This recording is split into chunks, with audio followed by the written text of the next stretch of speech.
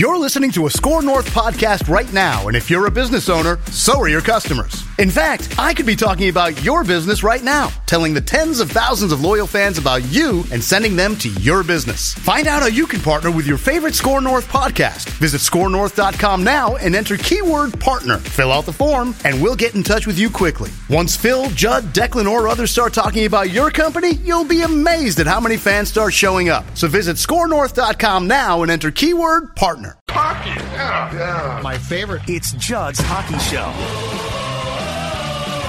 And welcome in to a one-timer of Judd's Hockey Show. Zolgad, Declan Goff, as always, coming to you for, I believe, Declan, the second time this week, correct? I think third. Third time this week. Second time on Judd's Hockey Show. And that's right. And then we talked wild on Mackie and Judd after the Blues victory in the preseason. We're doing double dips in the power play here. We're on this first and second. You know why? Because this team's exciting. Because people are excited about this team, and darn it, with the way that sports are going in this town, we're going to capitalize and talk about a team that looks like, if nothing else, it's going to be a fun team. And it's been a long time since we've said that, I think, at the outset of a season about this club. All right, so the Wild beats the Blues on Adam Beckman's overtime goal on Wednesday. They then play again at home on Thursday against the Blackhawks. This time, instead of playing their B team, they play most of their A team against the Baby Blackhawks JV team. They win again in overtime. Matt Dumba goal. A lot to get to here, but Declan, here's where I want to start because I think it's incredibly important, and I don't think this guy is going to be on the opening night roster, but I've now seen enough to know the hype is real. Now, I think there's, to be fair, levels of hype, okay? There's Kaprizov hype, which is, oh my God, what are we seeing? This is unbelievable. And then there's hype of, oh, this kid is really good, and this kid has the potential to be great. He's not there yet, but he's got the elements to make his game great. And I'm talking about the guy that wears number 23 and center of the fourth line last night, Marco Rossi. Okay. First round pick in 2020, missed, of course, and this has been discussed thoroughly, missed most of last season except for the World Juniors because of COVID, and then a heart condition that came after that, and played in his first game, essentially, or not essentially. He played in his first game on Wednesday against the Blues, and then they brought him back on a back-to-back and played him on Thursday. I'm not going to tell you what he did that from a skill position standpoint, Dex, that excited me, because I think those things are going to come. Like, we know he's got skills. I'm going to tell you what I saw last night that if you're Bill Guerin, Dean Evison, Wild fans, you should absolutely love. Okay. This guy is not a big man. He is not a big kid. He is listed, I've got it written down here somewhere. He's listed at, I believe it's 5'9", 185 pounds, okay? And like I did on Wednesday, I decided to just basically focus on individual players on the ice last night because I don't really care about how the game is flowing. Who cares? So I decided, okay, each shift I'm going to try and pick out a guy and just watch that guy play, because there's tons of things that if you're watching the puck, you don't see. Marco Rossi, my man, he goes to the front of the net consistently. And I'm talking, and he's not this guy's size, I'm talking Joel Eriksson-Ek front of the net. Like, he is going and getting hit. He's pursuing pucks. He's going to the boards. And the great thing about that is not only does that show some guts that you like to see, but he's also more skilled than a lot of guys. Mm-hmm. So he's taking the puck away. If I'm not mistaken, last night around center ice, he created a scoring chance for himself by cherry picking Kirby Dach, who's a big time player prospect, young emerging player for the Chicago Blackhawks. And then here's the most impressive thing, and this is a very nuanced, you got to be into hockey, but this is a very small thing that I saw by just focusing on Rossi when he played on his shifts. The Blackhawks have, and I can't pronounce his name, so forgive me, in front of the Wild's goal. So this is in front of Talbot last night. Okay. The Blackhawks have a guy, I looked this up, a forward. He's a center as well. 6'4", 212 pounds. So we're talking about a big, big man here, okay? Marco Rossi went and basically tied him up and defensively performed his task at 5'9", 185 against this guy. So we're talking a huge difference in height. We're talking an enormous difference in weight. And he could have easily said, I don't think I'm really going to do this, or just have simply been overpowered. But he wasn't. There's a lot of things about this guy's game that I absolutely love. Yeah, I mean, his hype is legitimate. I mean, he went 9th overall to the Wild, but there was a lot of people who had him going top 5 in the draft 2 years ago, or in 2020, I should say. And the hype is legitimate. He is a prolific scorer at the OHL. He looked good in the World Juniors tournament, at least a few years ago. And his pedigree and his position is something the Wild have lacked basically for their entire history of their franchise. I mean, the Wild have been around for 20 years, which is honestly crazy to say because time goes by pretty quickly. But they've lacked this legitimate prospect superstar. You know, Granlund had hype around him. You know, even guys like Kirill Kaprizov have had hype around him that delivered. But we've yet to really see a center come up through the ranks and have the legitimate pedigree and the projections that could honestly fare to hit. And Marco Rossi looks like he's going to be that guy. Now, I do envision that he'll most likely start this season in Iowa, and I'm sure people who are through this podcast or through this video on YouTube are even saying, what are you talking about? He's probably going to be one of the cuts. He's not going to make this team. Yeah, most likely. As we record this on Friday morning, he probably isn't going to make the opening night roster in Anaheim when the NHL regular season opens next week, but I don't envision him being in Iowa very long. He hasn't played regular NHL games or not NHL games, regular hockey games up until this last few weeks after his heart condition last year. But I envision him going down to Iowa. I envision him tearing it up. And once he gets up here, I mean, you could have a legitimate case that if you have Kaprizov, Fiala, Rossi, Beckman, Boldy, you know, you actually have a legitimate stable of young guys here that you can build around. So the hype around Marco Rossi is legit. You know, I try not to get too worked up with prospects because we end up getting burned by our projections of prospects across all the sports. But I think Marco Rossi's special. And I think he definitely is too. What impresses me, though, is the work. Because that's like Granlund. Granlund could look unbelievable at times. I mean, Mikael Granlund had skills that were fantastic. But he didn't necessarily apply himself consistently. And part of my contention is he didn't because the room didn't really have a thing to say to him if he didn't. You know, he wasn't held accountable.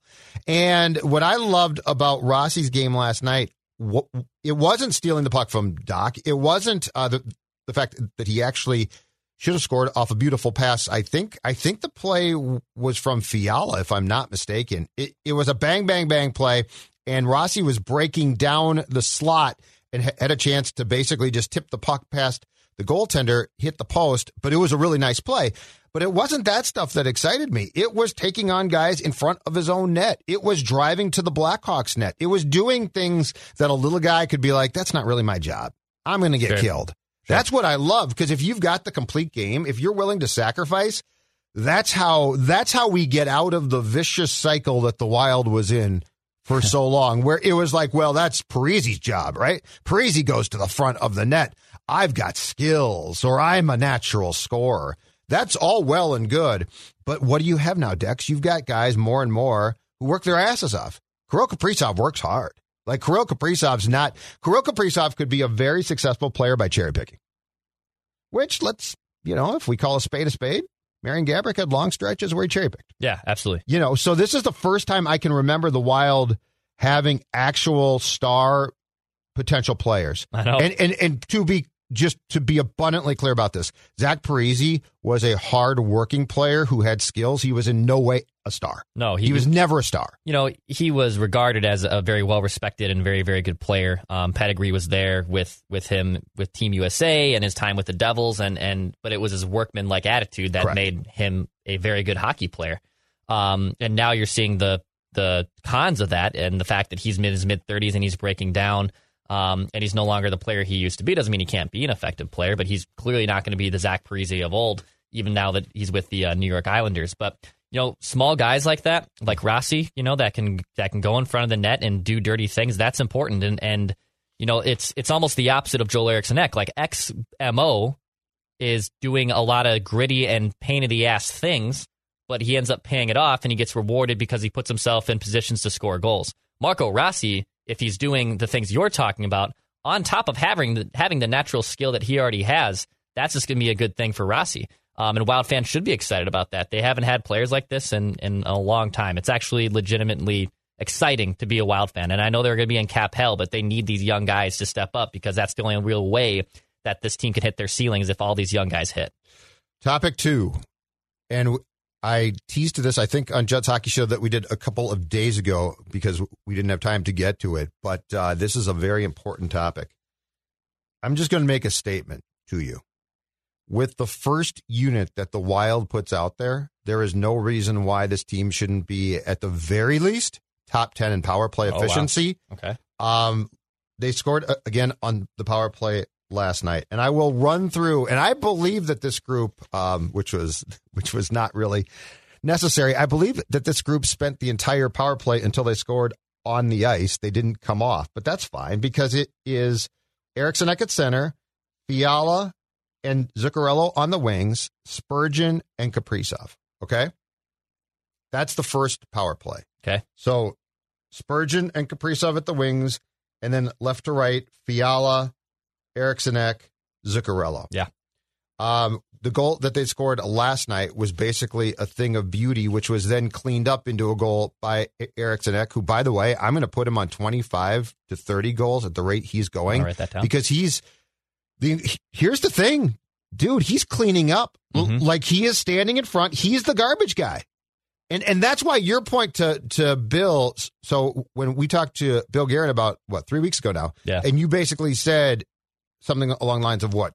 Eriksson Ek's more of a grinder. He scores a lot of greasy goals. He gets rewarded, but he doesn't have skill to score highlight reel goals. He doesn't need the key thing, I think, from your part is he doesn't need that. Yeah. He doesn't. When you are out there with guys like Zuccarello and Kaprizov, which, by the way, is going to be the first line as well, you don't need to be like, include me in the highlight goals. Guys, give me the puck.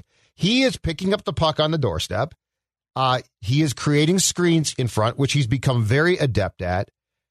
But I don't know if it's a hot take or not. I think that this power play has a chance to be top 5, and I think that there is no excuse with the skill and talent of those 5 guys. Seriously, that they can't be top 10, or that they need to be top 10 and can be top 5.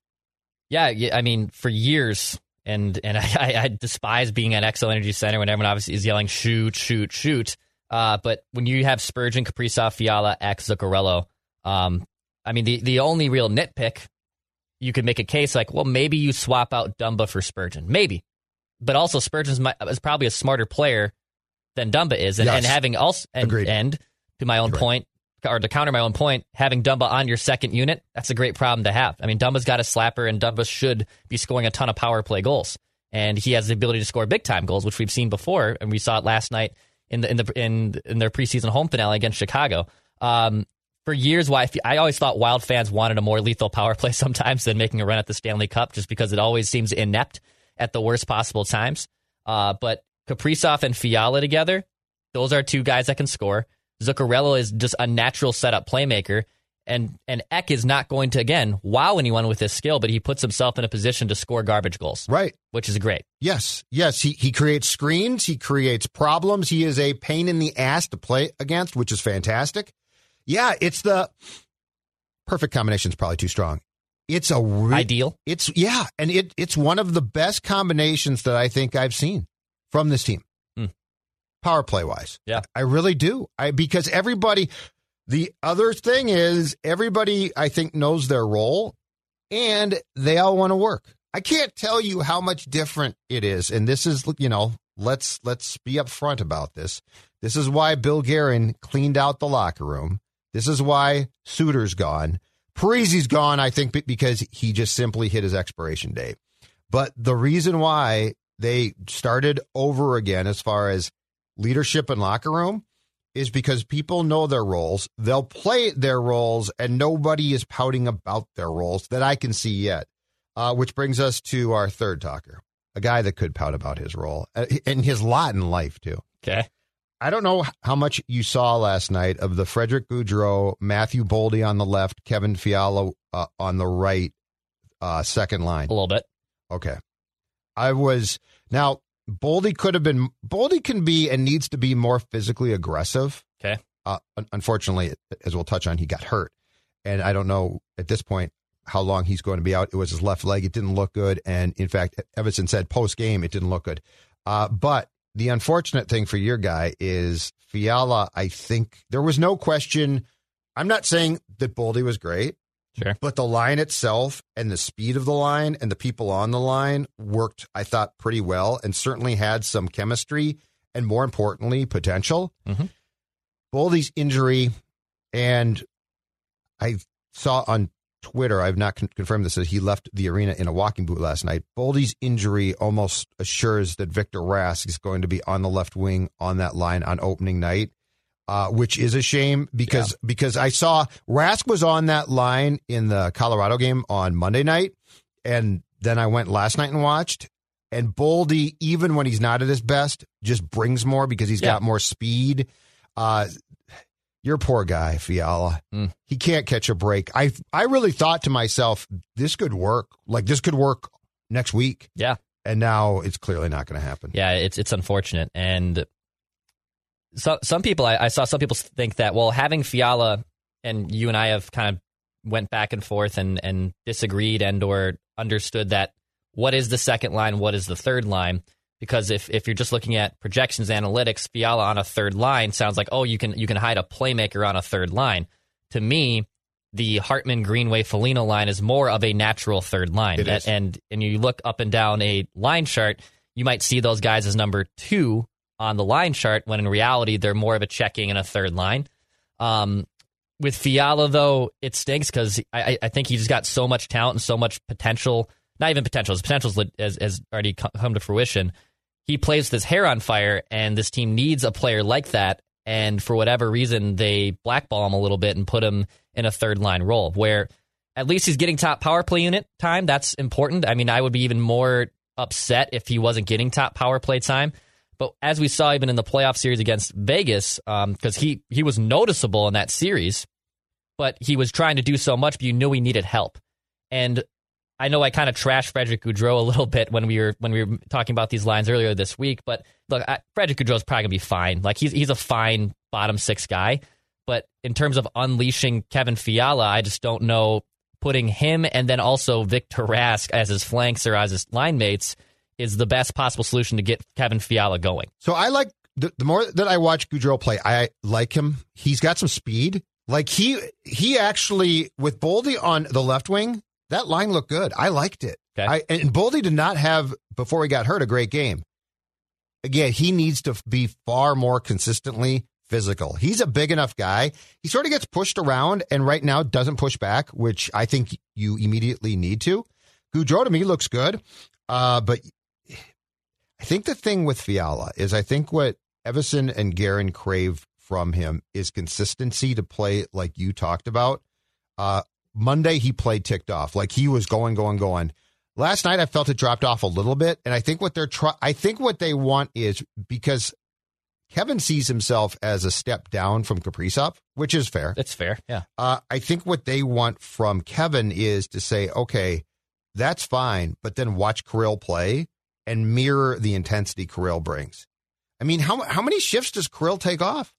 Last night, it's a preseason game. He is playing keep away from the Blackhawks. Now, yes, it was a B squad, and yes, Kirill is far superior, but he doesn't take any shifts off, I don't think. It's incredible. The playoffs are a very difficult place to succeed. It wasn't that Kirill dogged it against the Golden Knights. It's that's a tough place to succeed. But I think that's what they really crave from Kevin, is the attitude that Kirill brings, because the skill is where the skill is. Yeah, and I'll disagree with you. I don't think it's the intensity they want from him, because I could make a serious case Kevin Fiala has more intensity than Kirill Kaprizov. I can make a case about that. It's what they want from Kevin to mirror Kirill is detail. They want him to mirror his detail and what he does night in and night out. Because actually, I could, like I said, I think Kevin Fiala actually brings more intensity, because you see that in good and bad ways, than Kaprizov. But Kaprizov has more detail and more sense and awareness that, hey, watch me and do what I do. You know, because Fiala does play with his head on fire, and Kirill, it's even if you're not a hockey fan, you can be wowed by watching Kirill Kaprizov. Mm-hmm. I don't know if a non-hockey fan would pick that up initially with Fiala. Right. I don't know if they would, But I know what you're saying, that they want him to mirror that attention to detail that Kirill has. When Kevin is playing intense, it is probably among the tops on the team. The problem is it's not shift after shift after shift. His consistency is what they want. There you go. Which is why they probably don't need him to play at the level of intensity he does when he's really PO'd. They probably, if that comes down a notch or two and he can just keep it flatlined of, not in a bad way, flatlined of that intensity, that's what they want consistently. And they don't get that from him. And I think that's what frustrates them. And that's why he's being put on the PK. Because they're trying to look for ways to basically take a match and put it below his butt and say, look, dude, grab the chance here. And he has every financial reason to do exactly that. Oh, he will, too. He does. Last thing. Mm-hmm. And I don't know if it's because I watched it last night and it's recency bias or I just was focused on it more. He scored the game-winning goal in overtime. But Matthew Dumba's passing last night, and Matthew Dumba's play was outstanding. And now he did get called for the hook that resulted in the penalty shot, which, by the way, looks like a late hook to me. I'm not sure that's a penalty shot. But anyway, it's preseason. Who cares? But his passing last night, and I thought his play was really good. And I'll give you one in particular that I absolutely loved. He made a stretch pass to launch Marcus Foligno on a breakaway from behind his own net. That was reminiscent of the passes that Kevin Love used to make to teammates, the court long passes. Sure. It was the same type. It was perfect. And it was on Foligno's stick, and he didn't score, but he still had a great scoring chance and just got stopped by the Blackhawks goaltender. But Matthew Dumba's overall game, so not just the OT goal, Matthew Dumba's overall game last night really impressed me. And if this is going to be him, this goes up a notch now for sure. For sure. Yeah, he's always, I think, had the ability to be an offensive player and make sexy plays like that. But it's been his defensive warts, and which have improved, by the way. I'm not saying that he's still a liability defensively like he used to be, because he's not. But he has a tendency to sometimes maybe make a boneheaded play, i.e. that penalty shot that Chicago drew. But if he is, when he's locked in, and also his clutchness, I mean, I know it's preseason, but that was the 7th, I think, game-winning goal. If you want to include the 6 that have happened in regular season or overtime for Dumba, so he just has a knack for being clutch at the best moments. That's a good sign. Matt Dumba, the Wild need Matt Dumba to finally kind of break out of being snake bitten for the last few years and be the player that we've seen before. So, yeah, I'm excited for him, and that was a hell of a play, and I'm excited for what he does this season. All right, awesome. So the Wild will wrap up the preseason on Saturday night against the Blackhawks in Chicago, and then they begin the regular season next week in Anaheim. We will have plenty more on Judd's Hockey Show. Hope you enjoyed this one-timer. Declan? Fast shoot score.